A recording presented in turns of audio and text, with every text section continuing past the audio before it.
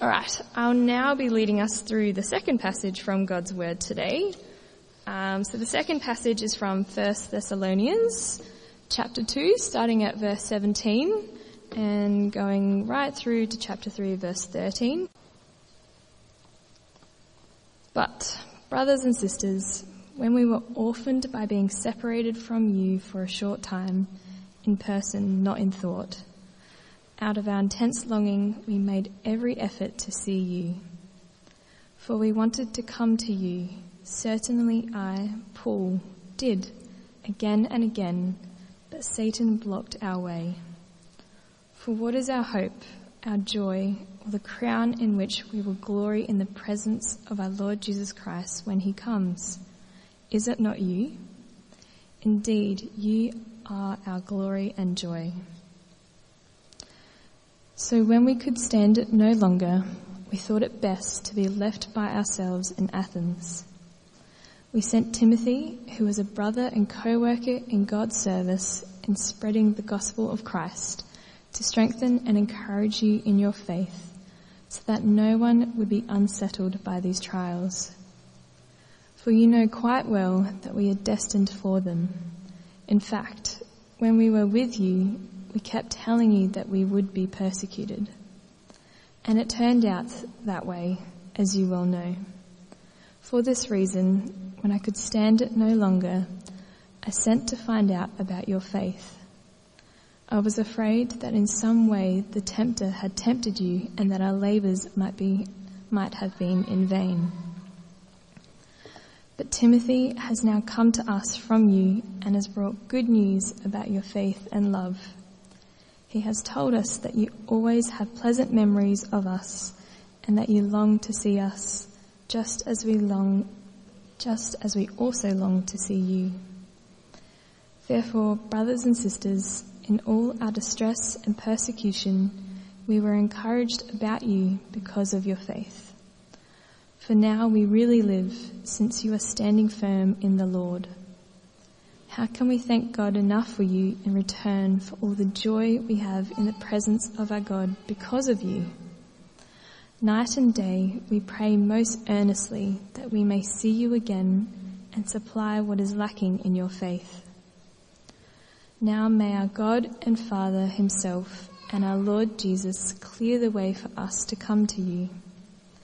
May the Lord make your love increase and overflow for each other and for everyone else, just as ours does for you.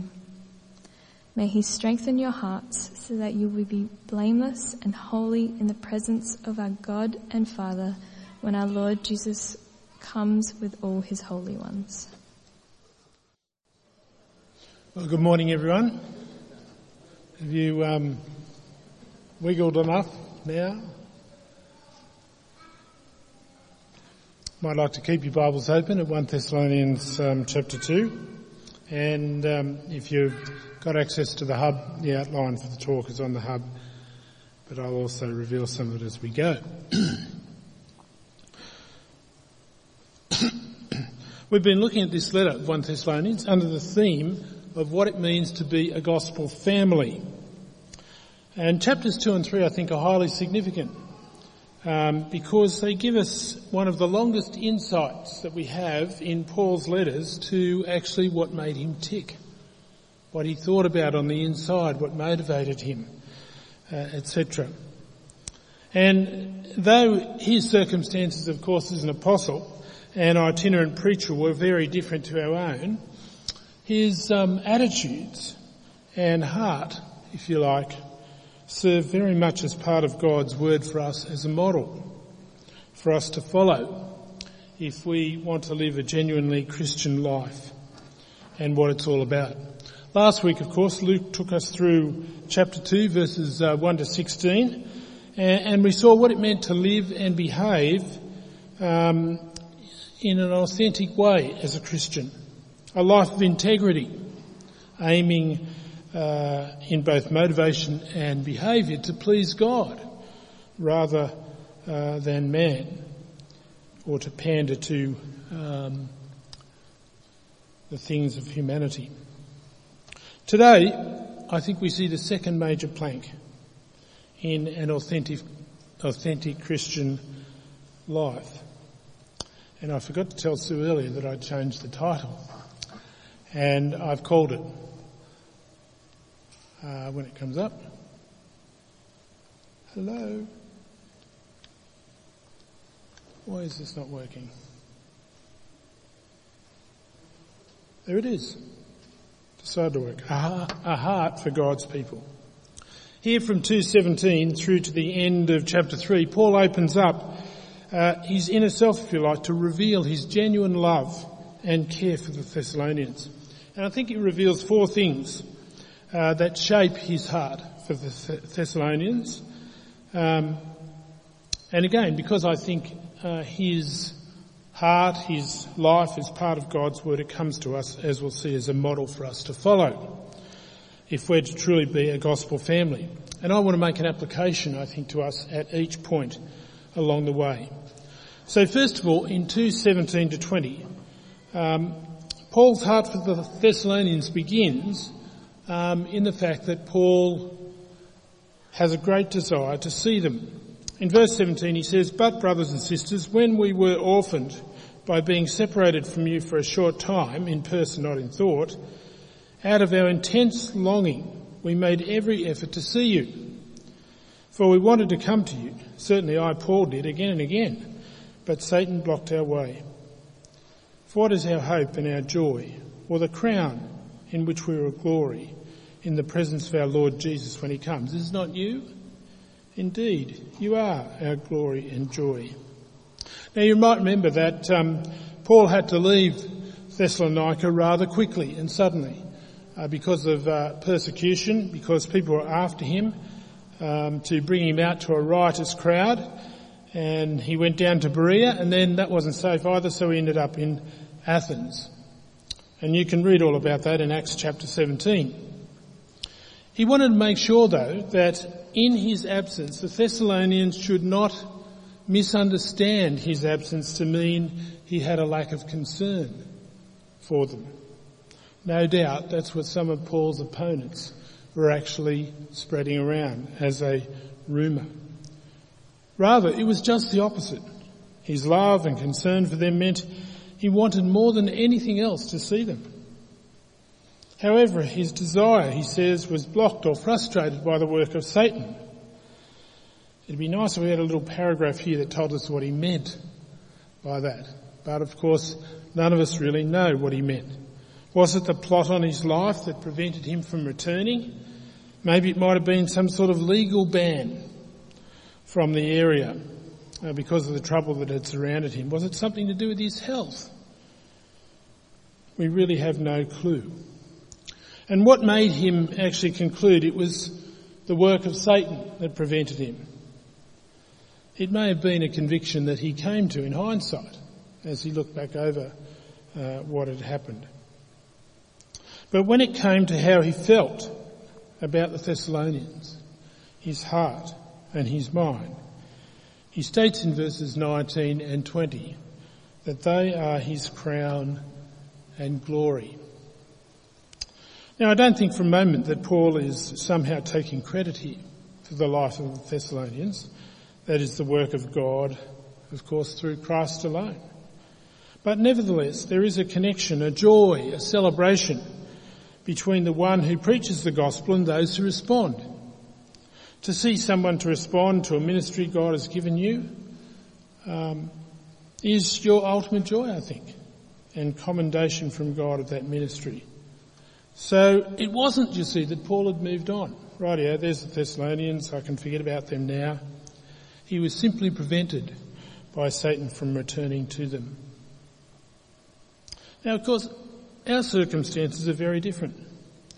But I think it's still relevant to ask whether today, whether this morning, we have the same desire to see and meet with God's people here at Grove.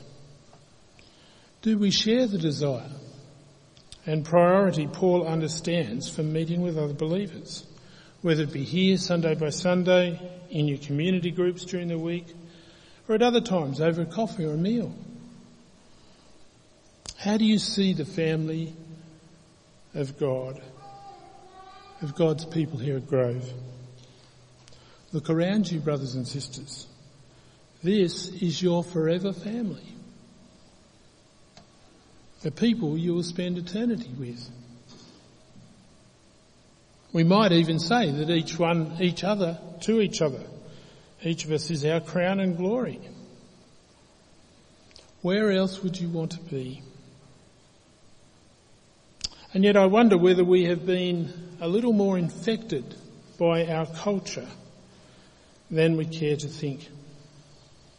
A culture that promotes a sort of me-first outlook, where my wellness, to use a popular word, becomes the driving goal of my life, and other things become optional extras we buy or we buy into when it suits us. You know, if you look at the attendance statistics for Grove, which come through to me each week, believe it or not, there's about something like 30% of our regular members and families are absent each week. And I suspect that if we had the data, the same might be true of our community groups as well. It's not the same people, of course. But even allowing for sickness, accident, holidays, work situations, I find that figure rather disturbing. An indication that meeting with other believers has lost the priority, I think, in our lives that it deserves. Now, my aim here is not to guilt people into coming, but to change our vision to what God is doing in the world. The church, the gathering of God's people, is at the centre of God's activity in our world. Paul saw that. It energised his passion.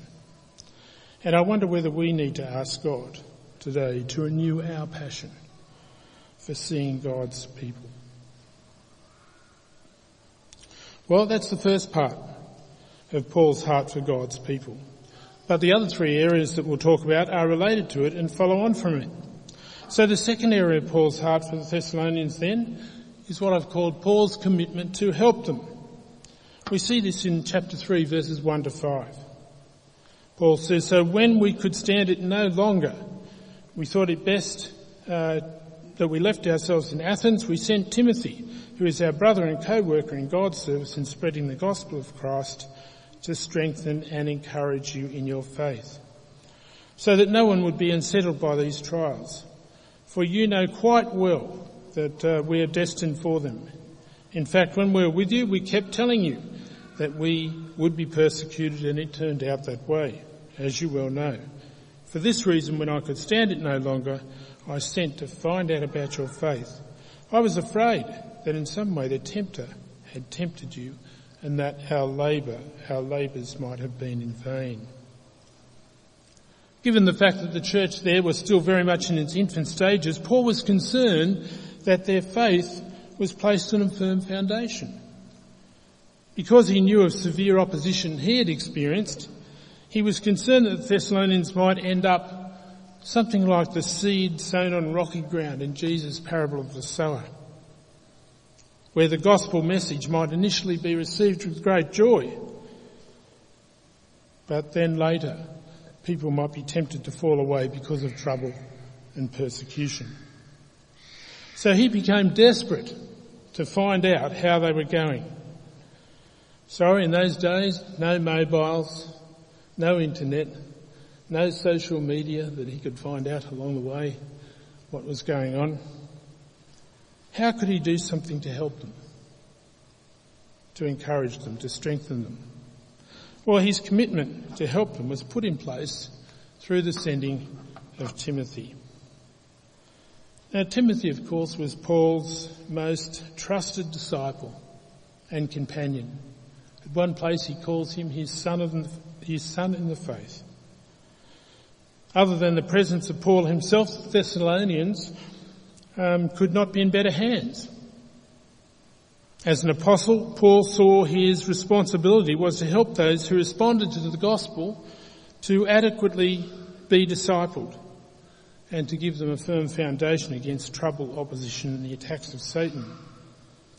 And when it comes, friends, to the ongoing life of the church, each one of us, through the gifts God has distributed by His Spirit, has a responsibility for playing our part in building up of God's people as well. 1 Corinthians 12:7, Paul simply states, "To each is given the manifestation of the Spirit for the common good." And in Ephesians 4, Paul notes that some gifts are given to equip God's people for works of service so that the body of Christ may be built up. Friends, when you meet with God's people here, do you come with the goal in mind of building up the body? Is that part of your mindset?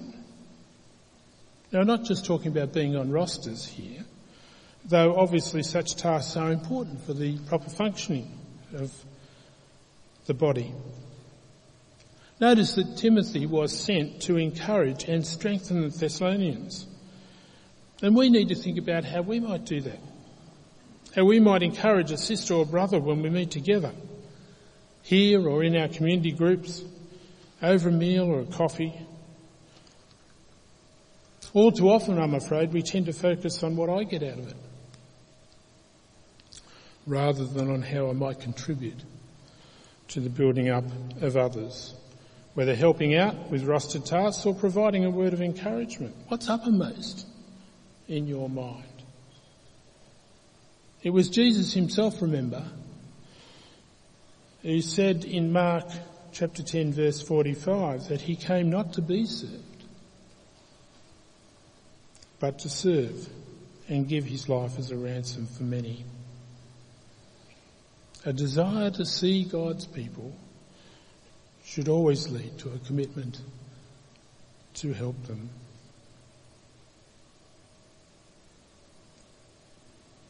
Now, the good news for Paul was that Timothy came back with a very positive report. Because of this, we see the third element of Paul's heart for the Thessalonians, Paul's joy over their progress. In chapter 3, verse 6, "But Timothy has just now come to us from you and has brought good news about your faith and love. He has told us that you always have pleasant memories of us and you long to see us just as we long also to see you. Therefore, brothers and sisters, in all our distress and persecution, we were encouraged about you because of your faith. For now we really live, since you are standing firm in the Lord. How can we thank God enough for you in return for all the joy we have in the presence of God because of you? Night and day we pray most earnestly that we may see you again and supply what is lacking in your faith." You know, reports of progress in the faith of people we know are very important. Reports from missionaries we support, people we have known over the years in other churches, and reports from one another on how God has been working in each other's lives.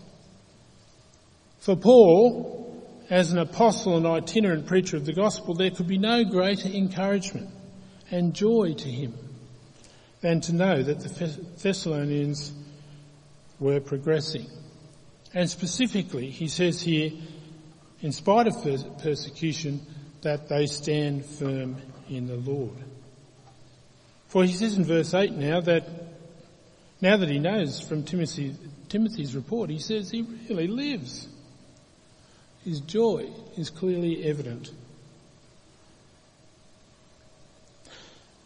Some of you might remember Michelle and Scott Mayhew, who were part of our congregation for some time and moved back to New South Wales.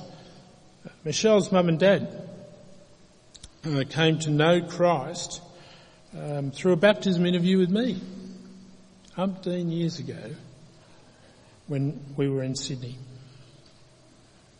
And it is one of the great joys for me and Meredith that they are stronger in their faith than they've ever been and in their service for the Lord. It's one of the great joys. But there's also great joy in seeing people in your church moving on in the Lord and serving him. You know, it's one of the reasons Luke has begun and will continue to do interviews with people in our services every now and then to see how they're going, what the Lord is doing, to encourage us in that way. And I particularly want to encourage you to share your life and journey with one another across the ages.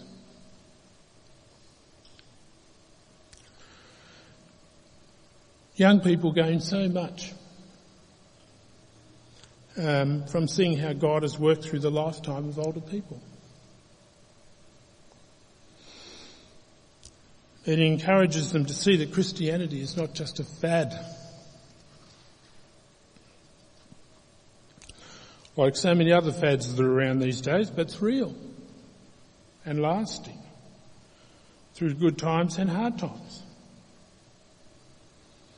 And if you're someone here today who's still investigating who Jesus is and the salvation he offers, then it's important that you speak to people who can testify to the reality of God's grace over many years. Because if God is real and the message of salvation is true, then longevity of faith and service brings credibility to those claims. Of course, at the other end of life, ask any older person here what encourages them and gives them joy. And somewhere near the top of the list, we'll be seeing the next generation come to know Jesus and be growing in their faith in him. If you have a heart for God's people, then there'll always be joy in hearing of God's work in people's lives, especially when life has been hard and difficult. Well, last of all, but most important of all, Paul's concern for the Thessalonians was seen in his prayer for their continued growth. The end of chapter 3, verse 11. Now may our God and Father himself and our Lord Jesus clear the way for us to come to you. May the Lord make your love increase and overflow for each other and for everyone else, just as ours does for you. May he strengthen your hearts so that you'll be blameless and holy in the presence of our God and Father when our Lord Jesus comes with all his holy ones. Since, friends, in the end we accomplish nothing for God apart from his grace, a heart for God's people must issue in prayer for their continued growth. And in what terms is that growth specified here by Paul? What does Paul pray for? Well, basically increasing love and that they might be strengthened in holiness. Love and holiness. And really these two match up with what Paul shares in chapters 2 and 3 in this first letter of Thessalonians. His first aim is to please God and to live a life of integrity based on God's word. In other words, a life of holiness before the presence of God. And then his second aim is to love God's people and to do everything he can to see that love for one another abounds among God's people. What about us? Brothers and sisters, do you regularly pray for God's people here at Grove?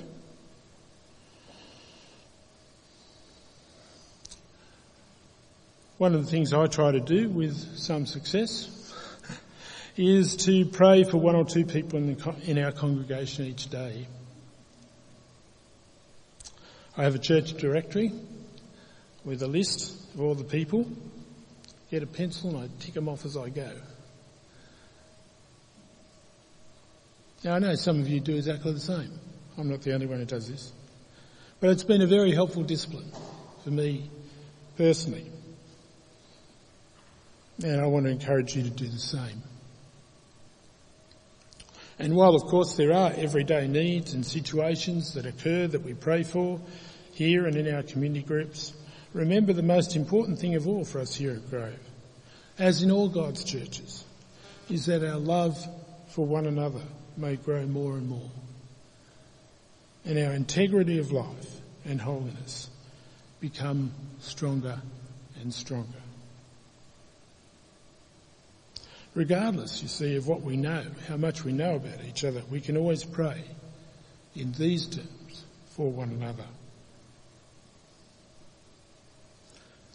Well, let me conclude.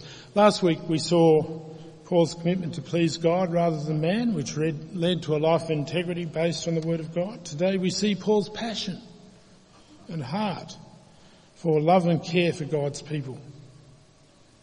The application for us today, as I said, lies in Paul's life being seen as a model of love and care for us to follow. So I want to conclude by asking you to look deep and reflect on the questions I've raised for us throughout this morning. Do you have a desire to meet with God's people here at Grove? One that is not just an optional extra when it suits you, but one that takes priority over other things, because this is our true forever family, our glory. Is your intention to contribute in some way to help our brothers and sisters, serve them, encourage them, to make sure we all get there in the end? Do you rejoice when you hear how God is working in the lives of your sisters and brothers as you share each other's journeys? And most important of all, do you remember to pray for one another, knowing in the end that it is only the grace of God, by the grace of God, that we may have a genuine heart for one another, a heart for God's people. Now I ask these questions this morning as one who needs to hear and reflect on them as much as I've sought to press them upon you. Let's pray now then that God's grace, that it may be so by God's grace here at Grove. Let's pray.